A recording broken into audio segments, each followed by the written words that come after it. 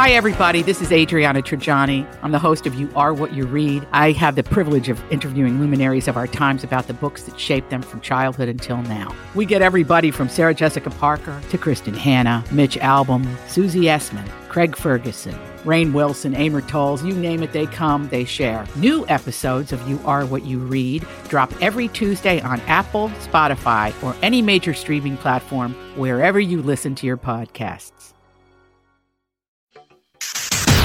I got some new information. This is a myTalk Dirt Alert update. A quick look at what's happening in entertainment. Real juicy. On myTalk. Tell me something good. Famed scientist Stephen Hawking has died at the age of 76. The best-known theoretical physicist of his time, his book, A Brief History of Time, became an international bestseller, making him one of science's biggest celebrities since Albert Einstein. Wow. And even though his body was attacked by ALS when he was 21 years old, Hawking stunned doctors by living with the normally fatal illness for more than 50 years. Wow. Yeah. As my papa used to say, extra innings, girl. He had extra innings, and he lived to it. He had a great quote, I'm paraphrasing, where he talked about that he was worried that he wouldn't enjoy life following his diagnosis, but he said he enjoyed life. And I know that seems like a very simplistic statement, but he said he did. He lived life to his fullest. He was a Simpsons character, for heaven's sake. Multiple times. Yes. And he loved it. He had a great sense of humor. He also had love in his life. Makes a big difference. Yes, that's true. right, Lex. That's right. Well, two people who might not have love in their lives this morning, Zayn Malik and Gigi Hadid. Ooh. They've broken up after dating for more than 2 years. The pair was last photographed together on January 29th in New York City, and the couple says that they've gone their separate ways due to their busy schedules, which put strain on their relationship. Oh. Well, it seems amicable. Not that I care, but I mean, you know what I mean? Yeah. Yeah. They might find each other again. They might, Lex. They're really young, right? I mean, they're like 12. They're 14. Okay, I mean, all right.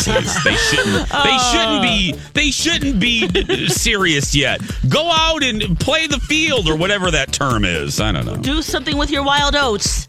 That's what it is, yeah. Nicolas Cage is finally getting his chance to play Superman. USA Today reports that Cage has signed on for a voice cameo in the upcoming animated feature Teen Titans Go to the movies, where he'll finally step into the role of Superman after years of cinematic disappointment. Cage, he was cast as Superman in the never-filmed Tim Burton movie Superman Lives.